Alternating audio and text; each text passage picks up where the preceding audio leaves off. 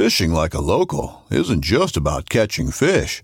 It's about connecting with the environment and the people who call it home. It's about hearing the stories and traditions that have been passed down for generations and sharing unforgettable moments with the people you meet along the way. Fishing like a local is having an experience that stays with you forever. And with Fishing Booker, you can experience it too, no matter where you are. Discover your next adventure on Fishing Booker. Knives, machetes, saws, and shears, multi-tools, shovels, swords, axes, spears, hatchets, and tomahawks. If it cuts, snips, slices, or chops, Midway USA has it. Find great gift ideas in our huge selection of pocket knives and other everyday carry folding knives. Make a statement or create a family legacy with one of our top-of-the-line hunting knives. We've got a great selection of manual and electric sharpeners, too. For just about everything for the outdoors, check out MidwayUSA.com.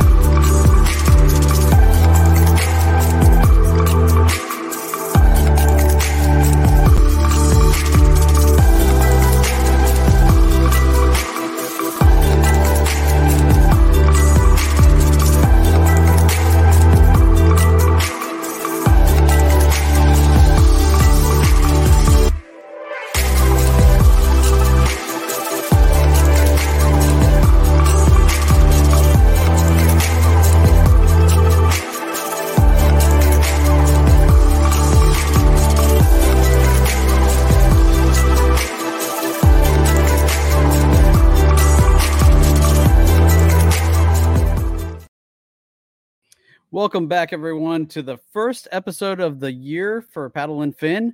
The Noob Show is breaking in 2023 with we're opening up. So it's been a great holiday season for us here, Paddle and Fin, but we have a ton of great stuff coming this year. Thanks to Brian for that awesome new intro that he put together. So we're going to really try and up our content game this year. And so I'm excited for all the different things that we have to show you guys and, just make 2023 our best year yet. So again, thanks so much for tuning in. I have to say it was nice to have a little bit of a break over the holiday season there. But it definitely is nice to get back and, start talking fishing again. Kind of excited to hear from the listeners what you guys got for Christmas, or, the new equipment or the things that you got to try out. I got quite a few cool things. My brother-in-law made me an awesome net. So shout out to him for that. I'll definitely show you that to you guys later. But it's just been an interesting time. Now, my co-host Susie is feeling a little under the weather to start the year off, so she's not going to join us for this episode. But we miss her, and we're excited to have her back as soon as possible. She's just feeling a little, like I said, under the weather this evening. So without any further ado, I want to introduce tonight's guest. He has been on the Noob Show before and has a ton of great knowledge. He's been a guide on the Susquehanna River for quite a while, and I've heard nothing but amazing things about him. Jeff Little sings his praises, and that right there tells me all I need to know. But you definitely check out the Facebook link at the bottom to check out their content because these guys catch fish year round, like beautiful fish. It's just crazy.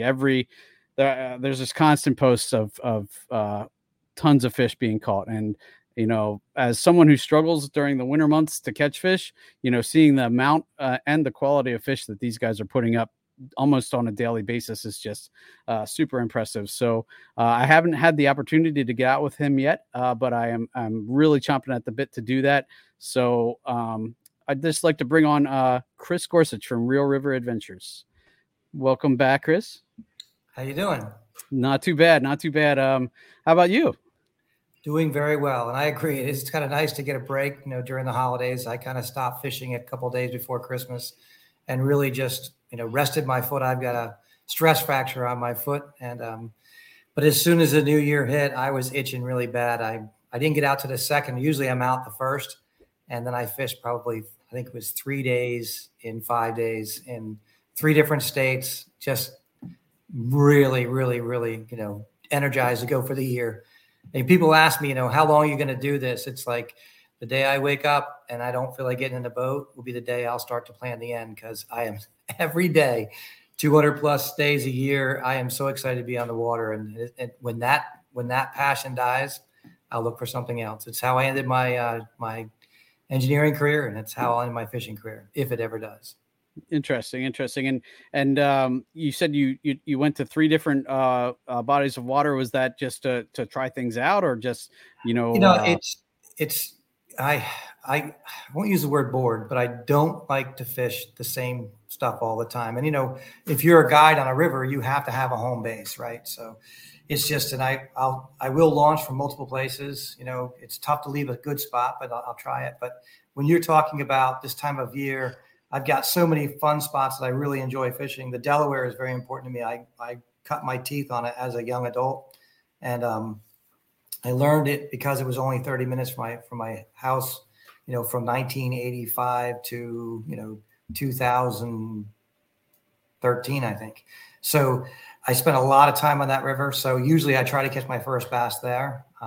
And that happened. So I was happy to hit the Delaware. We launched out of a New Jersey launch about mid-river, and had just a fun day. Not high numbers, but a lot of good quality fish and some fun times with friends. And then, got back to the Susquehanna, of course, and hit the standard holes. And the river was high, but fish were there. And the river temperatures, they've really come up the last couple of weeks. So it's kind of cheating, when you get into the 40s in January. Usually we're fishing mid 30s, maybe 36, 34, 35, something along those lines, which I actually prefer.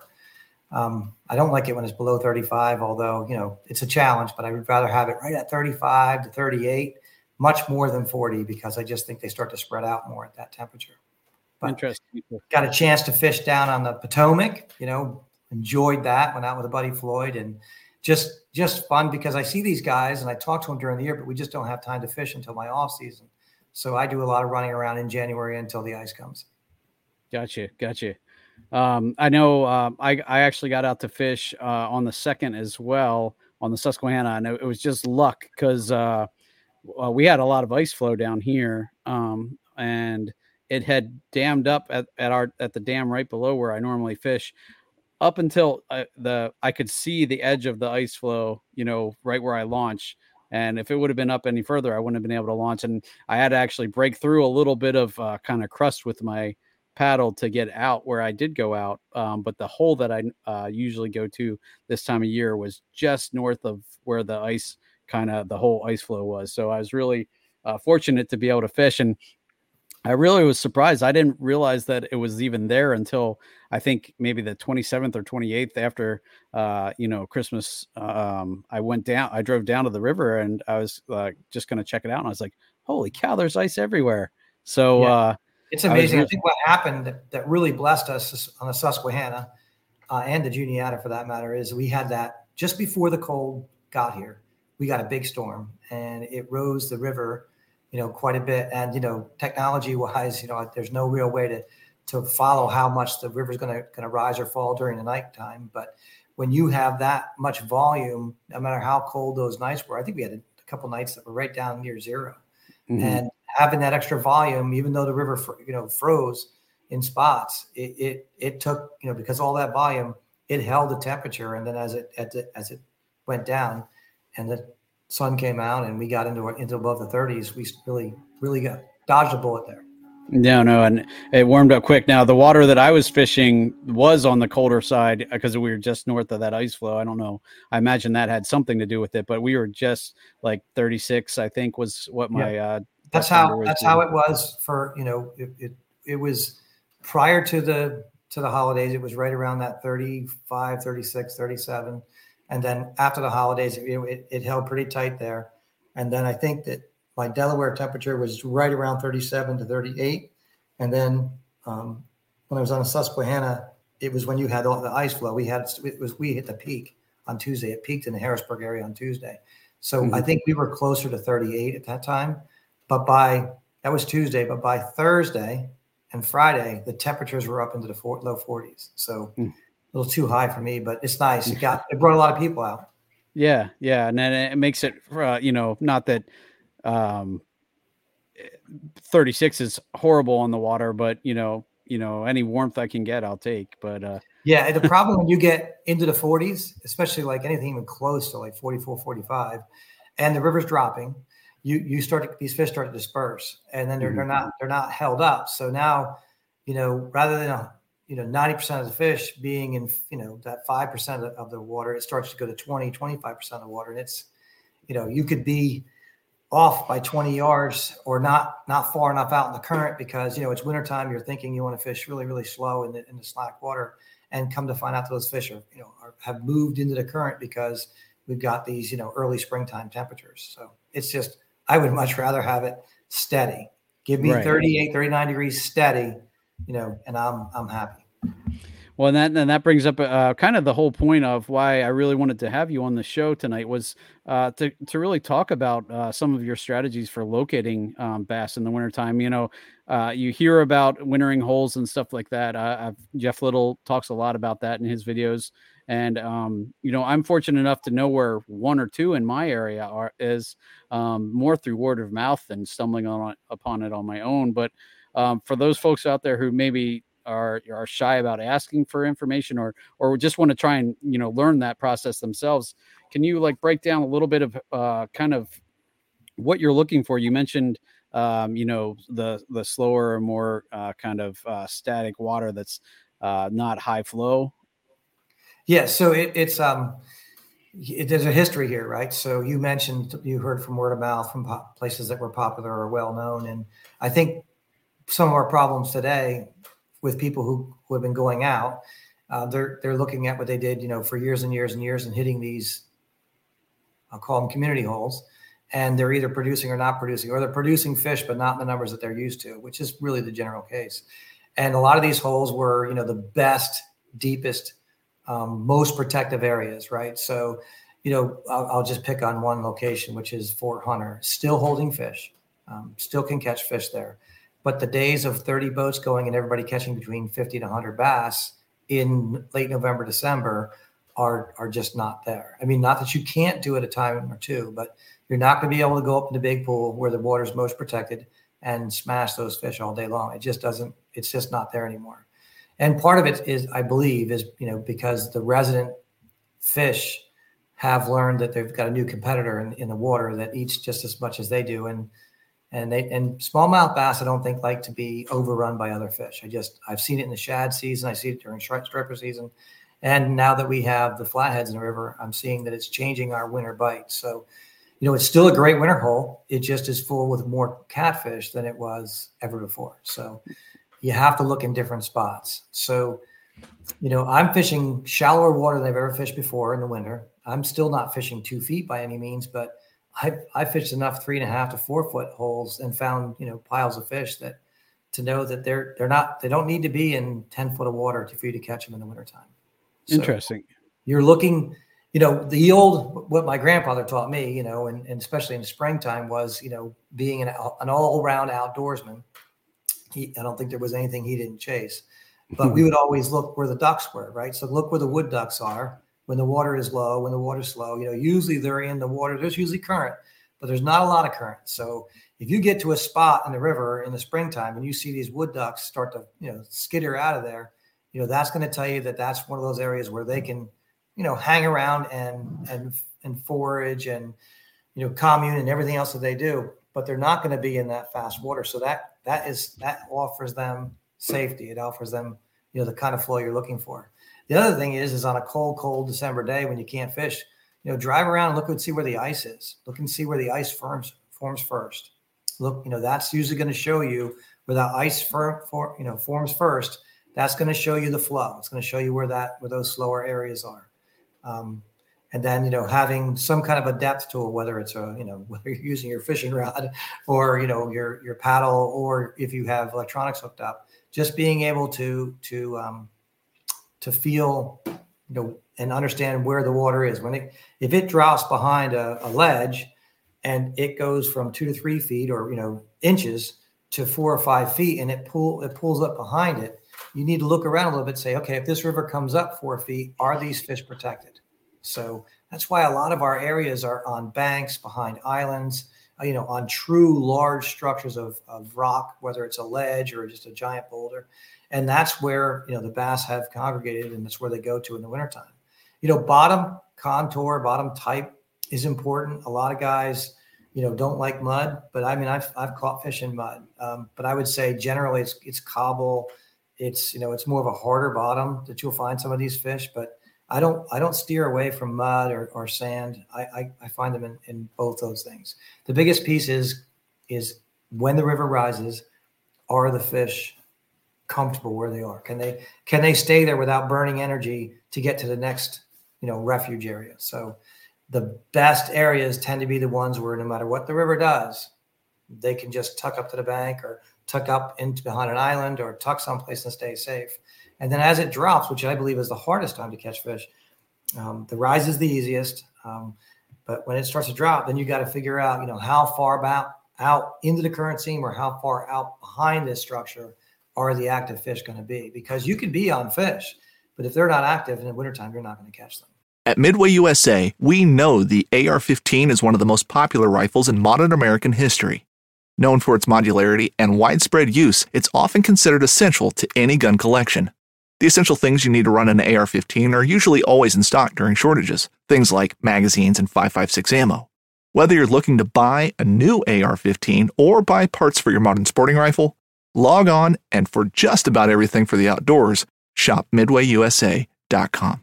This upcoming concert season will be all about the boots, and Tecovas is your stop for the best in Western style. Tecovas has seasonal and limited edition offerings this spring and summer, including men's and women's boots, apparel, hats, bags, and more. All Tecovas boots are made by hand in a time-honored tradition with timeless styles that are always on trend. And Tecovas has first wear comfort with little to no break-in period. It's hard to find this level of comfort paired with this level of style.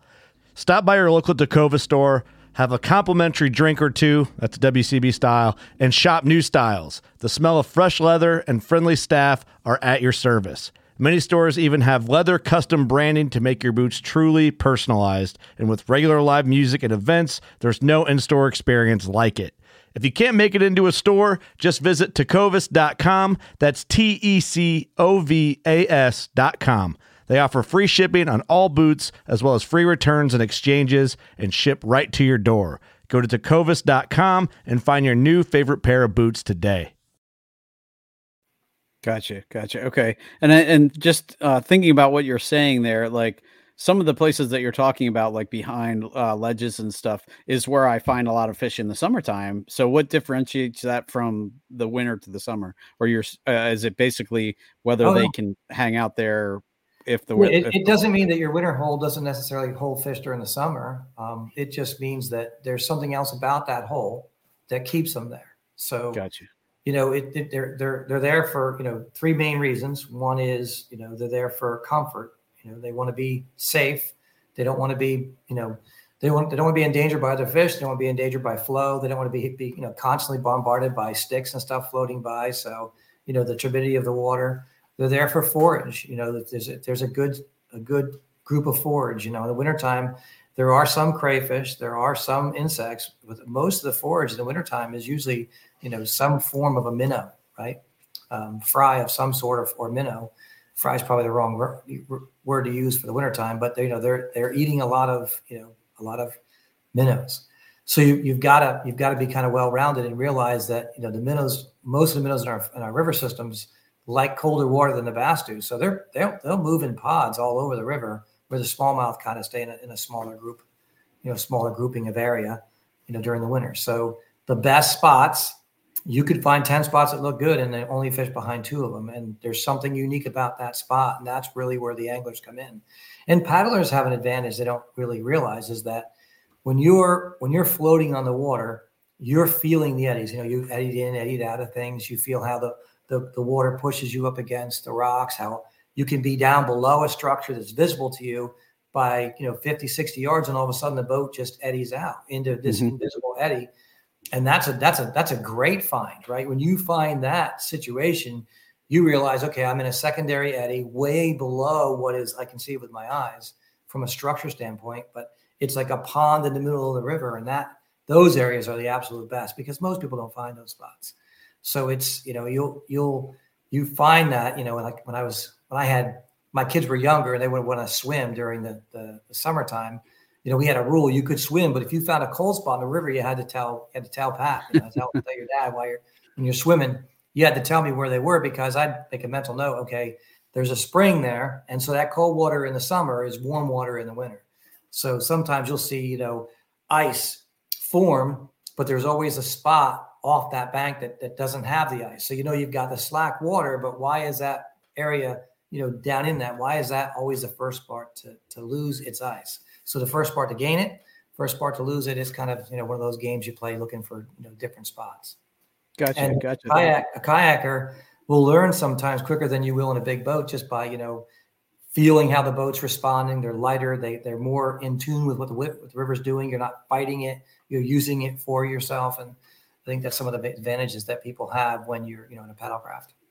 I didn't really think of that, but that makes a lot of sense. And that, just thinking off the top of my head, I know of quite a few different places where, exactly what you're describing happens. You'll be coming down the current seam, and then all of a sudden, the boat will just catch, and then you'll kind of spin a little bit, and boom, you're just sitting there and not having you have the flow on the surface, which definitely dictates some of the stuff that goes underneath. And then of course you have the flow that you don't feel unless you're a diver or something like that. But, you have those laminate flows where, you'll have spots that are very particular where the fish are going to hang and not have to burn a lot of energy.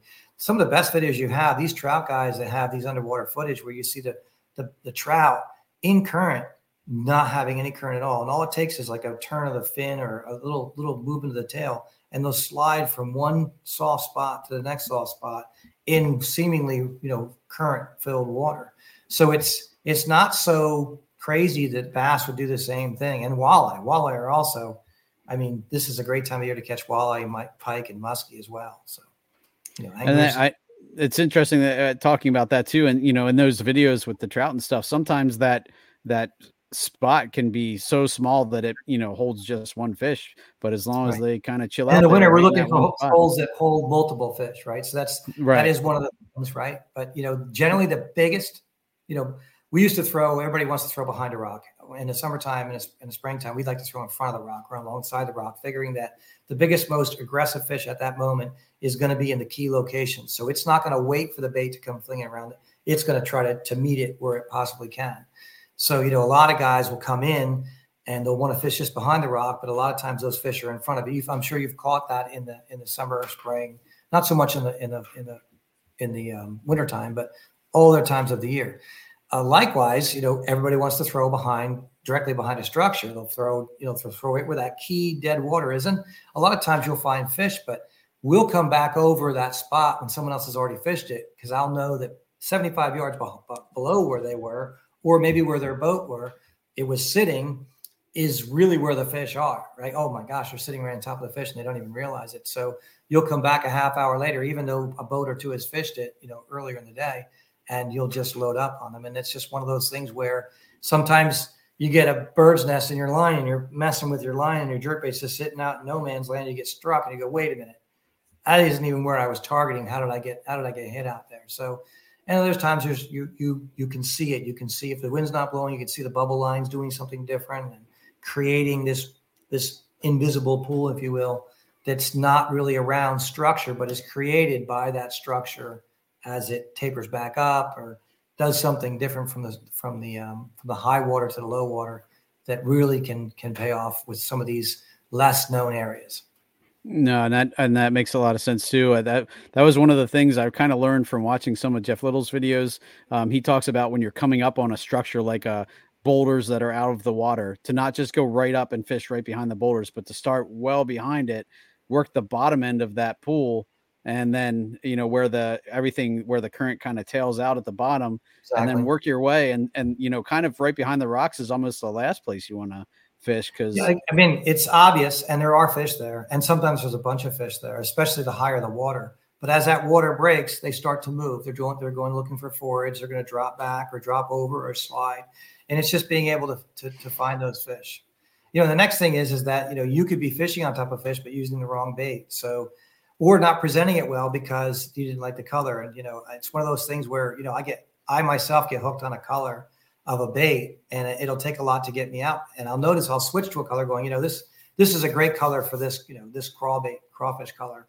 And I'll throw it 6 or 7 times and not get a strike and go right back to my favorite color. And I wonder myself, am I fishing this favorite color better than I was fishing the color I didn't have the confidence in? And so Jeff and I used to, joke around, and that I think he still has confidence baits, but we used to say, well, Chris, what's your favorite color? It's confidence. If I have confidence in something, I'm going to fish it better, whether it's a profile or a color or a lip structure on a crankbait or the way that it wobbles. Catching gives you confidence. And once you have confidence in something, it's difficult to deviate too far from that when you're catching and being successful, right? So I don't like to argue with fish. I don't speak their language very well, but once what I'm doing is not working, I stop digging and go to something different, right?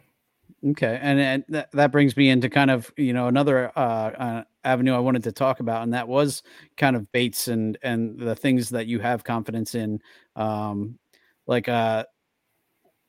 The bait that I've come to kind of rely on in the wintertime, because it's kind of the only thing that has worked for me with any occurrence, was a blade bait. And, that's just, cast, let it hit the bottom, and then just pull up until you feel it vibrate and let it die, and pull up until and that's about the only thing, that I have found that works with. Right. And that's probably my number 3, right? For me, that's probably my number 3. And mostly because my river has changed, right? So I've always fished the Susquehanna, fished since I was a kid.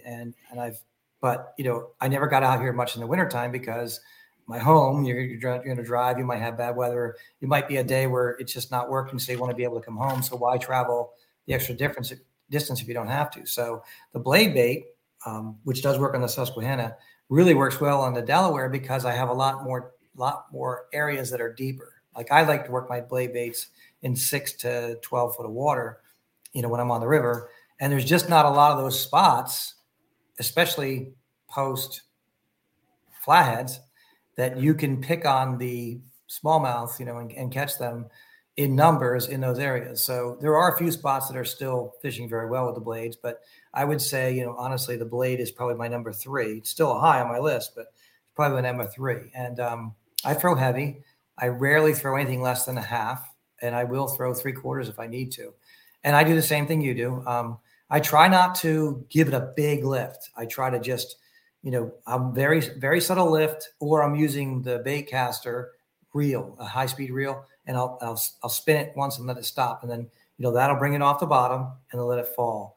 And so you want to feel the wiggle, but you notice that when you let it fall, you start to lose feel on the bait, right? And then once you start it back up, you feel the vibration. So it's weight, vibration. If it hits bottom, you feel the clunk, right? So I tell people that when you're fishing, especially clients, is when you stop feeling this, like, you lift bottom, lift bottom, lift bottom, and that's a faster view of what's actually happening. But, you want to feel this on the lift, you want to feel it shaking. And then as it's going to the bottom, you want to feel that strike the bottom. And if you don't feel it strike the bottom, reel up as fast as you can, because something causes bait not to hit bottom, and it's usually stuck in the fish's mouth. So a lot of times you don't feel the strike until you go to lift again, and that's when that fish is on, and that's the time. And why that works, I have no idea. Why they hit this vibrating bait like they do in the cold water, it blows my mind, but it works. You have to be willing to lose a few, though. I was going to say that is one of the things that I've learned with that. And another thing too, and one of the reasons why I'm kind of looking for an alternative bait is because the winter hole that I know of has a lot of vegetation. So I am constantly losing my vibration from it getting a leaf or, and so I spend a lot of time cleaning off those treble hooks. Right. And I'm sure that I'm wasting casts doing that. Well, this year it was really tough early on in the late fall, early winter, because this year the river was very low and we had a ton of grass vegetation. I'm sure you guys were inundated with it as well. I mean, usually it's a problem from like the Juniata down for a few miles, and you can go someplace else and not have to deal with it for a couple of weeks. And then you can come back to those other spots, or you can fish the east side versus the west, and it's not really as bad. This year it was everywhere. And some places it was horrible. So throwing anything that touched the bottom for even a few seconds was tough. And then, of course, as the cold weather comes, you get the die off, and then it starts to float subsurface, and that's just terrible. But you do have to just know that you're going to get 1 or 2 good casts out of every 10 you make, and you're going to have to live with it because that's just, you got to fish, right? But so my number 2 bait this time of year would be a jerk bait, a suspended jerk bait. I mean, that's I love the suspended jerk bait bite. It's a simple bite. It's very easy to teach. The hardest part about the jerk bait bite is finding the right size and the right color when the fish are really picky. But it's one of those baits where I tell people, I want you to throw it 10 times. We're going to throw it 10 times, which was going to be about, 10 times is probably close to 15 or 20 minutes for me, the way I fish it in the wintertime. And you got to be patient. And I try to take their mind off of what they're doing so they're not moving it too much, whether you're throwing, I throw a lot of different profiles. So I throw some big ones and some small ones. And I don't know if you can see that or not, but I throw a lot of different profiles. I don't throw a lot of different colors. I probably have 30 colors, but I have 4 or 5 of my wintertime favorites. And I don't deviate from them too much. I mean, there's some that are very bold. One of the best colors through the years, and it's no secret, was something called Hot Steel. That was a great color. It had, it was blue and orange and kind of like a yellowish color to it, like almost and it just was an ugly, god-awful color, but the bass really liked it. And then when the water's clear, I go to something that I can almost see through.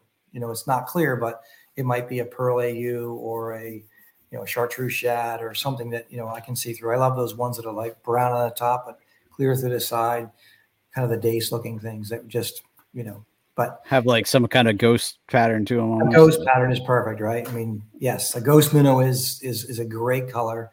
And whether you're throwing greenback ghost or brown ghost or, AU ghost, whatever you're throwing on those clear water days, and how clear our river gets, it's really a plus. The thing that people don't get or don't realize is the pause is important. Whether you go 5 seconds, 8 seconds, 10 seconds, 12 seconds, 15.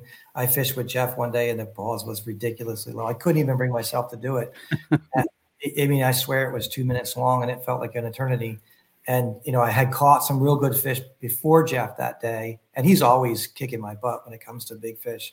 And I thought I had him, and he had this god awful 100 and it might've been a 115 or a 120 size jerk bait. And it was cold. It was late December. It was brutally cold. It was windy. You couldn't feel your line. And I thought, I got Jeff today because I've already got a 20 in my kayak, and I got him. I got him today. And it was getting late. He loves that late shift in the day, and I don't really care too much for it at the time. And sure enough, I'm where I can see the takeout. I finally got him where I want Jeff Little. And doesn't he roll into a 20 and a half or 21 on this crazy big jerk bait, just god awful. I'm throwing like a 78 or a 97 MR, and he's got this bulky, ugly, and it just ugly worked. I mean, he's just right at the end of the rate. He just had so much confidence that even though he wasn't catching on it earlier, he just had the confidence, and it paid off. I think he caught that fish, and I thought we were over. And I think he caught another one, 10 minutes later on. It's like, oh, I give up. But confidence is so important to some of these baits.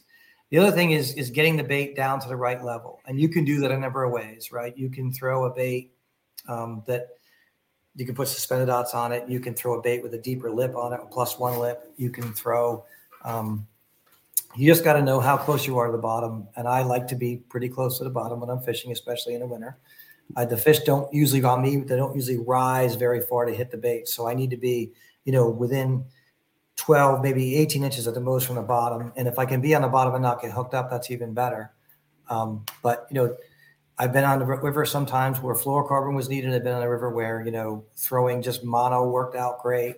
I fished with a guy once at a time, and he was throwing mono, like a 6-foot fluorocarbon leader on Superline. And I never use Superline for these hard baits. I just never do it. I don't like the shock value. I feel like I'm moving the bait too much with it. But I had to literally take one of my rods and convert it while we were on the water because they wanted that 6-foot leader with that line to get the bait down where it needed to be. I didn't have any +1s with me, and I didn't have any suspended dots that I felt like confident enough to dial in at the time. And it was just that line combination. But I would say majority of the time I'm either throwing all fluoro on that setup or all mono. And I've learned I need to keep an extra reel tucked in my bag that has the super line with the bottom, with the fluorocarbon. Gotcha. So that And is very important. And then, so general retrieve for the jerkbait is a couple of cranks to get it down to depth, and then that's where, and then your So I don't even come crank after it. that? So what I do is I'll throw it out. I like to throw it out, at about 30 to 45 degrees downriver. So it'll be slack line for a water because the river is different than fishing on a lake. Be slack line for a water and for a little bit. And then as it swings behind that boat, is doing that swing, I'll just use the rod tip, and I'll either, if I'm in shallow water, I'll move my jerkmans where the rod tip's going up. And if it's deeper water, I'll make sure my rod tip's going down. And if I'm not really sure how close I am to the bottom, it might even be a sideways toss just to kind of give the bait. But sometimes it's just a little double pause, and sometimes I'm ripping it hard, right? So it's the warmer the weather, generally the harder the rips are, and the more I'm moving it. There are times when I'll reel and stop and jerk, and sometimes where I'll just leave that bait sweep. And if I catch fish, on that sweep at 30 degrees, I'll just cut my 45 to, 40. And if I start catching them on the 25 or catch them directly behind the boat, a lot of times I'll just throw out 15 degrees. And so that just takes away from it. Or you'll notice that you're hitting something. You could be hitting a ledge, the backside of a ledge on a long cast. Well, I'll make a shorter cast so I can be right in front of that ledge or where those bass are sitting. But you're paying attention. What was I doing on that time? Was it a long pause? So, in my head, I'm going 1 Mississippi, 2 Mississippi, 3 Mississippi. And when I'm fishing with clients, I'm not fishing. I'm counting for them in my head and trying to get them, hey, would you like a cup of coffee? Did you watch that ball game last night? Oh, how terrible did the team play? And then, they'll go to move the bait, or they'll look at talk to me, and all of a sudden the rod will load up, and that's a little light bulb moment that goes, oh, I wasn't moving it much, or I just got done twitching it and got hammered. And that's the kind of things that once you get that light bulb moment with people, the jerkbait becomes one of their favorite baits. But it's a must have. No, and that's interesting. It's one of those baits where a jerkbait, some days a jerkbait is what they want, and you can throw tubes and other soft plastics, and I don't care what your favorites are, and just not catch them, but you throw a jerkbait and get it. So you got to have it, and you got to get comfortable with it. So, you might as well just grin and bear it and get used to it. Now you can fish if you got a big structure like an island, tip, or you've got a submerged grass bed or a ledge that breaks where there's fast water on either side. You can fish that in total slack water like you would on a lake. That takes a bit more skill set, in my opinion, and a lot more patience, because your bait, you have to trust that your bait's doing what it's supposed to do while it's sitting out there in dead water. Because with a current, the bait's wobbling, is doing things, and fish are coming up and looking at it, and sometimes they'll bump it and even hit it where you go, how in the world did it hit that bait and not get the hooks? A lot of times when that happens, they're not hitting the bait where the body is, they're hitting the bait where the nose is, because the smallmouth really, if it's going to kill something, it's more like a dolphin where it'll hit it first and stun it and then come back and get it. I noticed from fly fishing that just by watching it, a lot of those bass will hit the front of the bait, more than they'll hit the back of the bait. Now, if they're really sluggish, they will sneak up on it like a walleye and hit it from the back. But a lot of times when the bass hit the bait, they hit it, more towards the top of the head of the bait. And that's sometimes when you get wrapped and go, how in the world? I can't even reach in my tackle bag and pull one of these things out of a protected box without getting the hooks into my glove. How is this fish smashed it that hard and not be on there? So the 1911 is one of the most iconic firearms in history. Designed by John Browning, the 1911 was the standard issue sidearm of the U.S. military from 1911 to 1985. While Colt produced the original, almost every major firearm company has produced its own version. It's wildly revered for its reliability, crisp trigger, and is still a favorite for all types of shooters. Whether you're looking to buy or build a 1911 and just about everything for guns, log on to MidwayUSA.com. Whether you're just looking to stay warm during a hunt or need maximum concealment, the clothing you wear can make or break a hunt.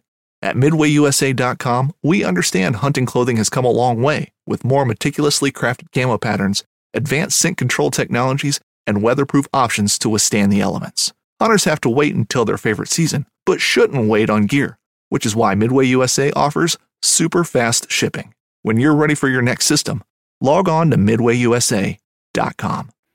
And interesting, so I'm thinking too of different water depths too. So if you're in, deeper than 12, are you more blade bait or some bottom bait? And Yeah, then... if I'm in 12 foot, I just don't have the confidence that nothing I have, even my +2s for the megabass, they're going to come up for that. That's just me. I don't have confidence in it. I like to be in less than 7 foot of water if I can, and I'll fish it all the way down to 3.5, 4 foot, and I'll just base my choice because I have multiple colors and 4 or 5. I have Jackals, I have Lucky Craft, I have the old Excaliburs that I really like. I have my Megabass, which is now my current favorite, but and Shimano makes a new one out now that everybody seems to be gaga over. But it's just finding that bait that has the size, the color, and the wobble they want, and then executing your time for them. But if I'm in 7 or 8 foot of water or 9, I'll put a +1 or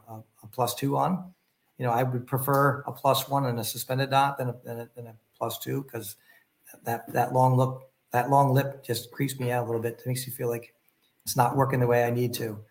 And, you'll be surprised some days how much current these fish are willing to be in, or how far down from the initial visual structure they are. I mean, I have a few holes where I'll catch them right up to the rocks or right up to the structure, and then I'll catch them again at like 75, 80 yards down, not feet, the yards. I mean, that's a long distance. And, other areas, it's just sweeping too fast, but you can kind of feel this stuff once you're out there a while. You'll feel, what's working, what doesn't work. Gotcha. And then, of course, my favorite, I used to be a hair jig guy. I love hair jig, but my favorite is some sort of a soft plastic. And I really like these Chili Willies. Now, I'm sure there's a bunch of baits that work as well as this thing does. I think the main deal with this is, you got to. The main deal is that tail is just so soft. It either wiggles when it's not supposed to, or wiggles more when other ones don't wiggle at all. I have no idea what turns them on to it, but over the last 5 years, it's been kind of my absolute. If it's at the end of the day and I want to be sexy and I want to fish blade baits or jerk baits and I can't get them, I'm putting on one of these for the last hour and I'm going to force myself to catch 2 or 3 fish just so I don't get skunked, right? And my clients have, they love to throw their favorite, Ned rig, and I'm not saying they don't work. We've had great days with the TRD bugs, great days with the hogs, great days with just the hula stick or the tickler or, some kind of a Ned bomb or anything that works. But I mean, this thing has I've had guys that just said, I'm not throwing it. It looks stupid. I said, okay, don't throw it. And then their buddies who are out and they say, do you want to throw one? And he goes, yeah, I'll throw it. And after the 3rd, 4th fish, the guy goes, hey, tie one of those on for me, right? I keep those on.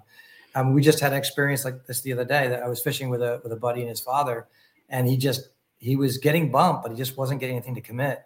And some time had gone by, and I said, hey, do you mind if I give you a Chili Willy and tie it on for you? And I bet within 20 minutes he had 2 fish in the boat on the Chili Willy. So it was one of those things where it's not that they don't like tubes. I think they see a lot of them. And it's not that they don't like the TRDs and the Ned rigs, because they do, because I throw this on a Ned rig. But it's just, I don't know what it is about this bait, but it's soft enough and it must move just enough. But I mean, when I was with my buddy Floyd, I had fish on and I did not feel them. I saw the line move and set the hook. And that happened to me 2 or 3 times where I'm trying to keep, the wind was really bad that day. But the fish were either dumb enough or they liked this thing enough that they were holding on to it for 4 or 5 seconds to give, this dummy a chance to realize, as the wind's pushing my line and I can't feel, hey, something's happening, it's not right. And I'd reel down and set the hook. And sure enough, the fish was on there long enough to keep it.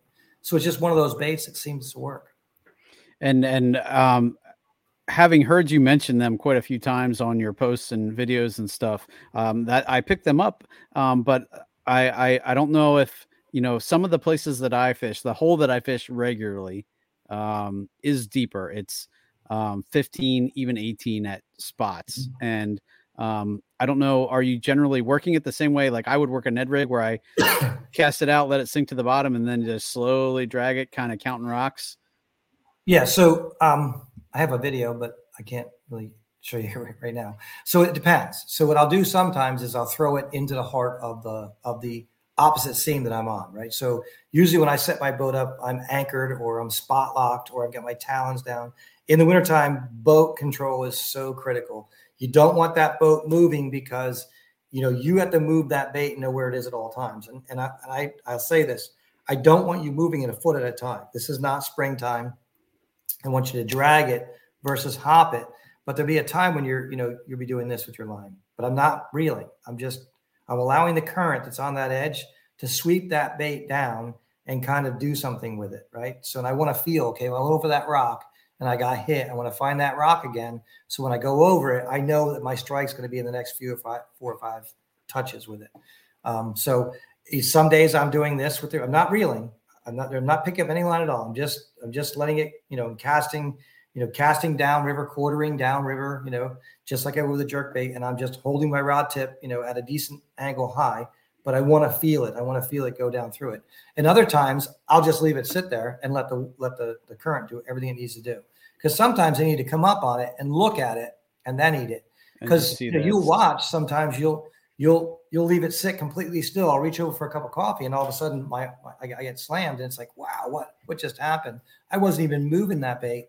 And other times where I'll start to reel it in and so I'm dragging it and the fish comes, halfway through my second turn of the handle and smashes it. So you kind of let the fish tell you what they want, but a drag this time of year is probably better than a hop, because a lot of times they don't want to chase, but they do, they feel it's getting away. They're going to eat it. But that too much moving, it goes, you know what? My food doesn't usually move like this. And it might require me to burn more calories than I want to. So I'm not moving with it either. Right. So I would say a lot of times the colder the water is, the slower I have to go with it. And a drag is easier to feel how much you're moving it. Like I tell people in the winter, do not move your soft plastic with the reel. Move your soft plastic with the rod tip, right? So you don't want to, even if I'm throwing a swim bait, I mean, I'm crawling that thing with barely moving the handle. A lot of these reels today, especially the high speed stuff, is moving that bait 36 inches every time you make a revolution. So you think you've only moved it a little bit, but you've moved it out of the strike zone. And the colder the water, the smaller the strike zone is. So if you hit that, you talked about your vegetation. Sometimes I remember going through what felt like a pine tree down there. It's like, they shake it loose. And as soon as it would go loose, it would hit bottom. And on the next lift or the next drag portion, I would get clocked. And I think I got 6 or 7 fish in a row. And I would tell people, you just got to find whatever that is down there, that brush down there. And, occasionally you'll lose a jig on it. But if you could hit that brush pile and get it over, or hit that ledge that's so snaggy and then get it over it, a lot of times you know exactly where the bait is. The fish are right below that ledge and they whack it. It could be a rock. It could be a log. I hate the logs because they eat my hooks up pretty well. But, you just gotta hit it. Now, and are you going heavier with that or lighter? Or I know. I'll tell you this much: I throw it as literally as light as you can go. I fish a little lighter than most people, and they all tell me that I'm fishing too light. But I'll fish super light until because I can get it through spots, even though it takes me longer. But it forces me to fish slow. I can get it through spots that I want. Now, if I throw it out there and it gets swept downriver really quick, I gotta go. But I'm not opposed to throwing a 16th or a 3/32 or 1/10. Probably my favorite weight is an 1/8 or a 1/6, in deep water. But I've thrown 3/16, I'll throw a 1/4 if I need to, if the wind's dictating it. What I don't want fish to do is when they pick it up, I don't want them to feel the weight of the head, right? So I want them to be able to just, with as little effort as possible, open their mouth and suck it in, right? Because they're really not hitting it. Usually what you're feeling is them sucking in it. Largemouth videos show this, right? The bait's way away from their mouth. They open it, create a vacuum, and just suck the thing in. You're hitting it. You're feeling it hit their lips or the back of their throat, and that's what makes us set the hook. Or you're feeling it trying to spit it out because they felt something's not quite right. But I'll throw as light as I possibly can so that I can work it slower. But if you're in 12 foot of water, you're not going to be throwing 16th unless you're really, really good and you've got no wind, which is rare in the winter. Mm-hmm. You got to fish through some wind. When people ask me where I'm going to launch from, a week before the trip, I don't know. It depends on what the wind's doing that day. If I'm going to pick the spots based on level and wind, to let me decide where I am. And if it's going to be raining and we're going to fish the rain, I'd really not rather run 10 miles to my first spot, right? Or super cold in the morning. So I'll pick a lot of different spots where the fishing's close to the ramp so we can get a few fish in the boat. And as the day warms up, we can go and do a little bit more traversing.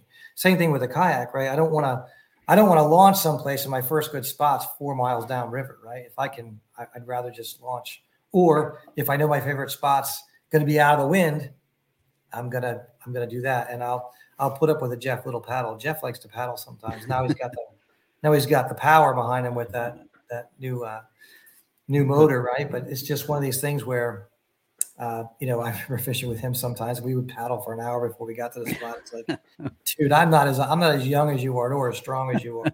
You're killing me. But I'll pick the spot that I can get to the holes that my number 1, 2, 3, 4 holes before I have to start to break down new water, right? So I go to my confidence levels.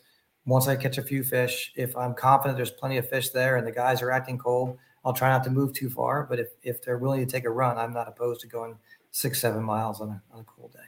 Gotcha. And one of the things that you mentioned was one thing that we hadn't covered until that point, and that was that you usually try to anchor, or you're not moving and letting the current move around you. That's a big thing. It is a big thing. And so a lot of jet boat guys, a lot of bass guys, they want to use their trolling motor every place they go. And I get it. But I've actually sat on holes and I'll look down and I'm creating mud with my trolling motor, or I can hear the sand hitting hitting the boat as you're spinning. I'm going, if I'm trying to fish these fish below the boat or off to the side of the boat and I'm creating, an uncomfortable situation for them, whether it's debris or sand or something like that, I'll throw an anchor out. I'm not opposed. And I've whether, Jeff used to not like kayaks with anchors, but I think he's changed his viewpoint, because there's just sometimes when you want to anchor up so that you're just not. I'm not talking about anchor up in strong current, right? I'm not talking about anchor up in high water where, your boat's in the current and logs are going to climb be smart about it. But if your boat can be as motionless as possible, whether you're using a sticket or an anchor or, some kind of a talon type, anchor pin, or you're using, your spot lock, or using your leg over a rock, or, you're using your paddle to kind of stick you down, or stick it pin or something like along those lines, something to keep you where the only thing that's going to pull your line is you or a fish. So if the boat's pulling your line when it's really cold, I think it's a problem. I think some guys who have great feel can do it, but if you're not anchoring or you're not spot locking or you're not doing something to control the boat so that your clients can fish, I think you're missing a few fish and they're missing fish. So you and I could probably do it because we're on the water, good Lord, 250 days a year. But the person that, it's their first time fishing, you want to put everything in their favor and you want to make sure that boat control is as good as possible. And, wind can push you in. So sometimes you pick a different side, even though it's not your favorite side to fish this hole from, but the wind is allowing you to do it. You know how the wind can sometimes set the kayak up in a certain position that makes it perfect. Mm-hmm. And the last thing you want to do is swing through an active hole, right? You don't want the craft to go through an active hole. You don't want to make noise if you can avoid it. And I don't want to create a plume of mud or sand if I can avoid it. So if the fish are real shallow and I'm not really sure where they are, I'd rather throw an anchor a few times and slip the rope down or spot it down or hit my talon. The only problem with talons or any kind of those rods, they may not make noise when they hit, right? So I usually try to throw an anchor out. And the wind's bad, I'll put the talon down to stop the boat from sliding or moving, because if the wind's gusting and the boat and the tail of the boat's moving, it's walking. That you don't want that either. So I just try to keep the boat this time of year really, really, really still. I mean, painfully still. And you talked about Jeff not liking anchors, but I think you're right. I think his tune has changed, because I know one of the videos I watched, he actually talks about using 2 anchors so that the front of the boat and the back of the boat are positioned. He was funny because years ago, and I'm talking a long time ago, and Jeff is a very powerful person. He's a great runner. He's got great stamina, and he could just sit there and hold the kayak still where most people couldn't. And he used to say that never throw an anchor out. And if you do, tie the other end to a certain part of a male anatomy so that, you would know you weren't in strong enough current to do it. And, we used to chuckle about it, but, he was I'll call it a purist. And I like to tease him about it, but it was a time when it was manpower, paddle only, no. You could use a stick it pin, but you had to be, when you did that, you wanted to make sure you were in, more of the slack water. He would throw a leg over something or set the kayak up, and he just felt the kayak was an extension of his body. But not everybody can do that stuff, especially all day long like he could. So, I was always a big fan of making my own little anchors and, just small things that wouldn't hold in strong current. But if I needed help eddying out or being close to where the fish was and keep the boat where I wanted it to, the combination of an anchor of some sort and an anchor pin is usually my game. I mean, it just was. They're not always safe. You can get a lot of trouble with it, but if you're smart about it and, you're dressed properly and you're with a group of people when it's cold out. I mean, I never fish by myself when it's cold. If I fish by myself when it's cold, I usually bank fish, and I hate to bank fish, so don't do it very often. I'm the same. And I was telling you before the show, I just got my dry suit back. I had the neck replaced because it was way too tight and it was like choking me out. I felt like I could feel my heartbeat in my neck, and it almost was bad because I would be like, it's warm enough that I don't need it. And it would cause me not to wear it because of that. But now I'll give a shout out to that company on a later show because they were great to work with too, but I got my dry suit back. The neck is amazing now, and I feel like it's going to be no problem to wear it. So I'm super psyched about that. But that's one thing definitely with this time of year is you do want to be safe. I know the first time I started using an anchor, one of the very first things I bought was a knife to attach right to my PFD, so that absolutely in the event of an emergency, or even if it gets sketchy, you can just boom, cut the line. And I use an anchor cleat that has no catch or no tie. I don't tie it. It's an anchor cleat that just is a jam cleat, and I buy them, and they're made by a company that makes them for drift boats. So if I get in trouble, up it goes, and the other end of it has a little floaty on it, so I know I can come back and catch it with a hook or something like later and try to salvage my line and my anchor. But if a tree's coming or something like that, I can't get the anchor up in time. I don't like anything big riding up my line. I don't care how big your boat is.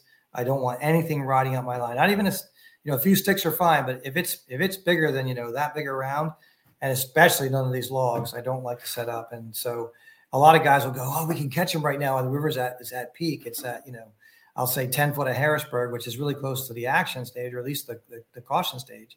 But you got to be careful if there's stuff coming down river and you're going to set up on that. You're not going to be inside. You're going to be outside fishing in.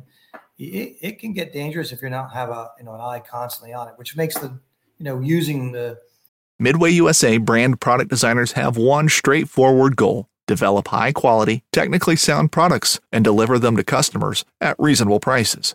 If you are immersed in the shooting sports industry and pay close attention to every single detail, you know our products are built right and stand up to everyday use. Who has shooting mats and range bag systems to hunting clothing and just about everything for the outdoors? Log on and shop 24/7 with super fast shipping. MidwayUSA.com.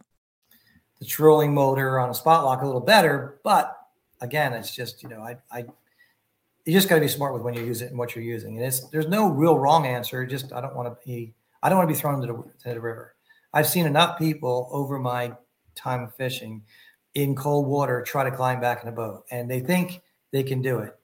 But even with a ladder and even with somebody on the boat, if you're in deeper water than you can reach bottom on, you've got seconds to get back in that boat before you lose your energy. You're not going to die, but you're going to lose your energy, and you're going to have to hang on to that boat or that structure until you can get someplace safe and get in the boat. So, air temp can be brutal when the river doesn't have to be 36 degrees for you to have a problem in. That air temperature blowing, 15, 20 miles per hour on a cold morning. And even if the river's 39, 40 degrees, you're going to lose energy fast. And I don't think people realize how fast your muscle will send fluid someplace else to protect your heart and protect your core, and let your legs be almost useless, or your arms. It happens, and it happens so fast. So, yeah. So one of the things we all have, I like my fishing clothes, and I started, I won't say branding, but instead of like throwing somebody else's stuff on that I'm paying $80 for, why not just get my own stuff? And so over the last 2 years, I really learned a lot about fabric and how tight the fabric is or how loose the fabric is, what its sun protection is, what its warmth percentage is. And so I'm a big hoodie fan. I'm a big stay away from cotton. I mean, if you've got cotton in anything you're wearing this time of year, get rid of it. I don't care if it's a pair of gloves. If it's got cotton in it, it does not belong on your body if you're on the water, especially in the rain. Don't do it. I don't care how good your jackets are. I mean, we were using Simms gear, which I honestly believe is some of the best stuff I've ever put on.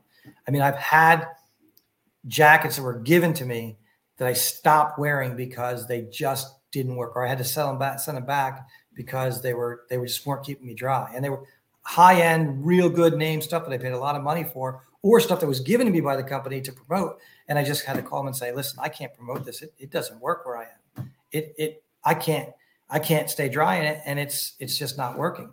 But I've been really lucky with the Simms stuff for the last 5 years. And I mean, I'm sure there's a lot of good stuff out there, but I've tried so much stuff that works for a year or so and then starts to seep or be subject to water leakage, and it's just not for me. But again, I like these synthetic material, these synthetic wools, some of the wools, and setting yourself up with a base layer and then a thermal layer and then a hard shell, and we all know. We all have our favorite hard shells, but just something to block the wind, to keep your body temperature in, but not so much that when you overheat, it doesn't let it go. So just learning a lot about that when picking. But I have a lot of stuff that people say, well, you sell those shirts. It's like, it's not really my mode, but if I order them next time, I'll order a couple if you really want them. But I've removed all cotton from honestly, all cotton from everything. I don't wear any cotton socks. I don't wear any cotton underwear. Everything I wear is high synthetic and stuff that's going to breathe or hold heat in based on where it is on my body. So right down, nothing cotton. I know when I took my my paddling class and they talked about cold water paddling, the term was cotton kills. You remember that. Yep. Yeah. So, and it does. I mean, it's comfortable material. It's very comfortable. It breathes. It is very comfortable, but it has some attributes that are absolutely horrible. It collects moisture. It doesn't want to dry. Right. And, it's just not, I mean, summer wear, you can get away with it a little bit. I mean, it's not going to kill you by any means, and it will keep you cool. It's very comfortable. But I mean, if you have some of these, polyester materials, these sun shirts, you could just splash yourself with your bottled water or just dip your hand in the water, and all of a sudden you're cooling down. And it's just understanding how the thread count, what the weight of it is, and how to manage it and keep the sun off you. In the summertime, and keep the heat inside you when it's wintertime is a big plus. And, not everything's created equally. So it's good to have something that works. Cool. All right. Well, we're closing in on an hour here. So any other tips you can think of or things you see customers doing regularly in the cold that, is, something common or sure. just. I'll bring up two things. The first thing is, and this is just something that makes sense, focus, right? So if you're hungry, grab something to eat. If you're thirsty, drink something. If you're cold, go change your gloves out, go get warm, whatever you have to do on the boat. Because if you're not focused into what's going on, you're going to miss a few of your fish. And the other thing is, along those lines is you want to be focused, because on a winter day, you may get a dozen opportunities. And if you fish clean, you'll land a dozen fish, which is hard to do some days. But if you're not focused, or if you're going to miss those fish either on a hook set or being late or being out of position, having your rod too high. You just don't want to be focused on anything else when you're out there. If you can just, focus on what you're doing, as long as it's not, there's sometimes when I try to distract people on a jerkbait bite, but I don't want them to be thinking, I really want a cup of coffee. I really want a cup of coffee. Well, you just move that bait way too far. Or, they cast out, make the perfect cast. And long before that bait even hit the bottom, they're reeling 2 times. It's like, well, you just made the perfect cast. You just moved that thing 6 foot off the bank just by moving it twice. It's like, stop. Because they're thinking about, or I'll say to them, where'd you catch that fish? I don't know. It's like, what do you mean you don't know? You where did you cast to? What was your casting point? I don't know. I said, so see that tree right there? Cast to that tree. And if you just watch where your line is, if you're hitting it, then I want you to cast to that tree again, because they're usually not alone. They're usually not by themselves. So, that ability to focus if you've got stuff going on at work, I'm not saying that fishing isn't a great thing, but wintertime is really a time to go out and really be able to focus. It's not that it's not good medicine for you to be out in the water, but sometimes that's not the time that you can lose your concentration. And then the other thing is I recommend fishing with as many people as you possibly can. And you're going to learn something sometimes by the person who may not be the most skilled person in the boat, someone who's willing to do something different, and pay attention to what they're doing. But by fishing with different people, you don't get caught up in, I have a friend of mine that throws spinner baits when it's a lot colder than I would even consider throwing spinner baits. And another friend who throws crankbaits when my temperature for crankbaits is like 45 degrees and up. I'm not throwing a crankbait at 40 degrees or 38 degrees, and here he is catching fish on a crankbait. So it's not my cup of tea, and I'm not very good at it, but it opens up another way to catch these fish and understand, hey, they're in a lot more chase mode than I would have expected them to be in. So by going out with different people, you'll see some styles and some things that you'll just learn by fishing that, you can learn alone, but it's just nice to have a different extra stick in the water, especially in the winter, so that you can kind of, you've got 4 kayaks out. It's good to have numbers in the cold weather. And this guy's going to throw this, and you touch base with you catching? Yeah, I just got 2 on this bait. It's like, what is that thing? That's the ugliest bait I've ever seen in my life, but it's catching fish. So what about that bait's working? And then just being able to share information is really kind of one of the things to do this time of year. I mean, let's face it, anybody can catch fish in the spring.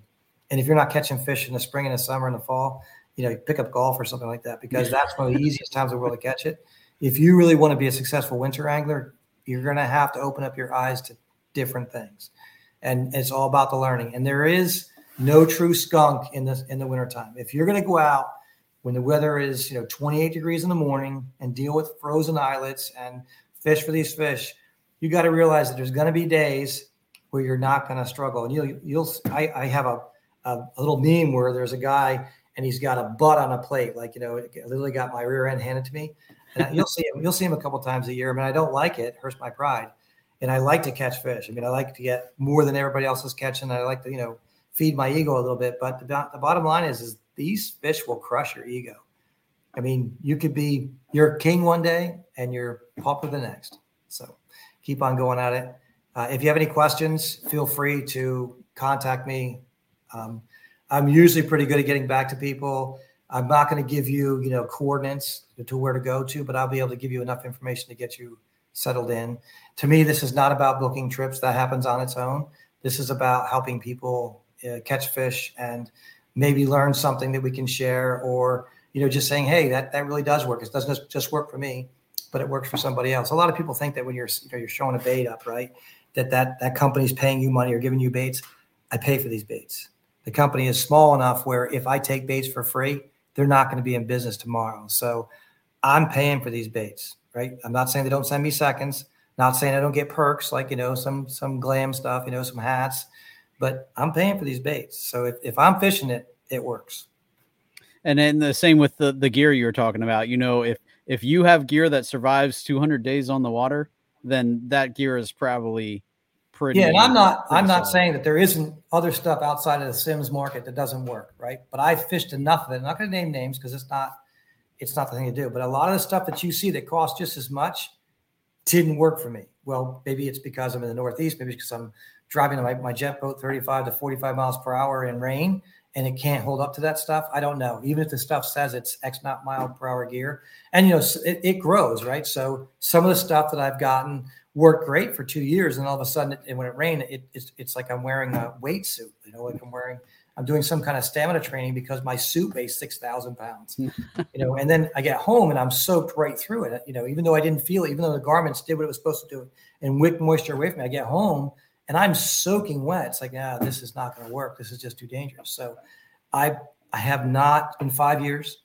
I still have my original Sims jacket plus probably 5 or 6 others in different, variety of thickness and cost.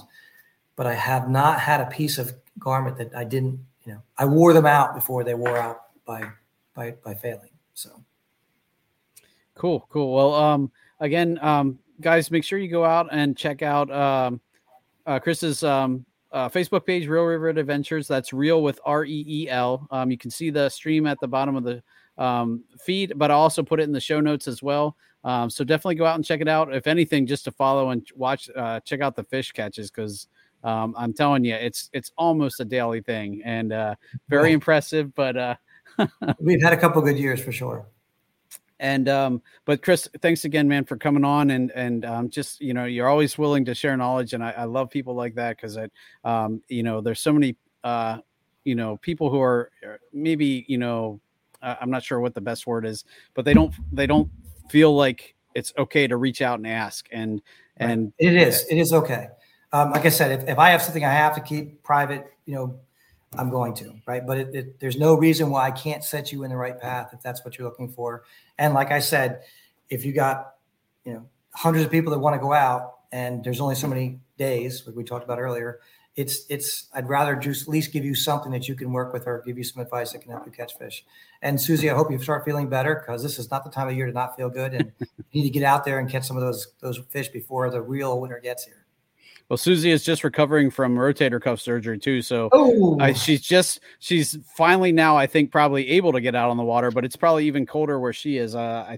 She's in the Midwest somewhere. So I'd rather have my knees operated on again than to have shoulder stuff. That's just terrible. Shoulder and elbows are not good things for fishing. So I know she's chomping at the bit to get back out there just because of that, but let alone, because it's the start of the new season. So, but Susie, yes, we definitely wish you well, and look forward to having you back next week, hopefully. But Chris, thanks again for coming on. And guys, I'm hoping that maybe in the future, Chris and I can get together and do some actual content on the water. So we're going to be on the lookout for that. And I appreciate that offer. So I'm definitely super psyched to see what we can do with that too. So thanks again, man. And anything else before we sign off? Have a great new year. And guys, if you're catching stuff and you've learned something from this and it's working, I don't mind you sharing it. It's good for other people to see that, it's not about promoting somebody's stuff that does or doesn't work.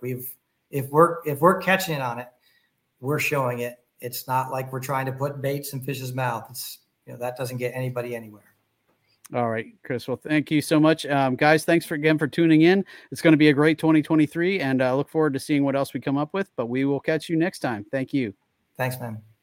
Thanks for tuning in to another killer episode here on Paddle and Fin. Be sure to drop a 5-star rating, a thumbs up, or smash that subscribe button on any platform you're listening in on. Be sure to check us out on Waypoint TV, waypointtv.com. Make sure you sign up for the Fantasy Kayak Fishing League at paddleandfin.com/fantasy. You can support this show through Patreon, patreon.com/paddleandfin. Don't forget to check out the website, paddleandfin.com. Catch us on YouTube. If you got a question, comment, or want to see a future guest on the show, be sure to email us at paddleandfin@gmail.com. Shout out to our show supporters, Yak Gadget. You can check out all the fine kayak accessories at yakgadget.com. Pelican Professional. For all your cases, coolers, and lighting needs, go to pelican.com. Rocktown Adventures, your Midwest premier paddle sports destination. Go to rocktownadventures.com. Eastport Marina, the beautiful destination on Dale Hollow Lake.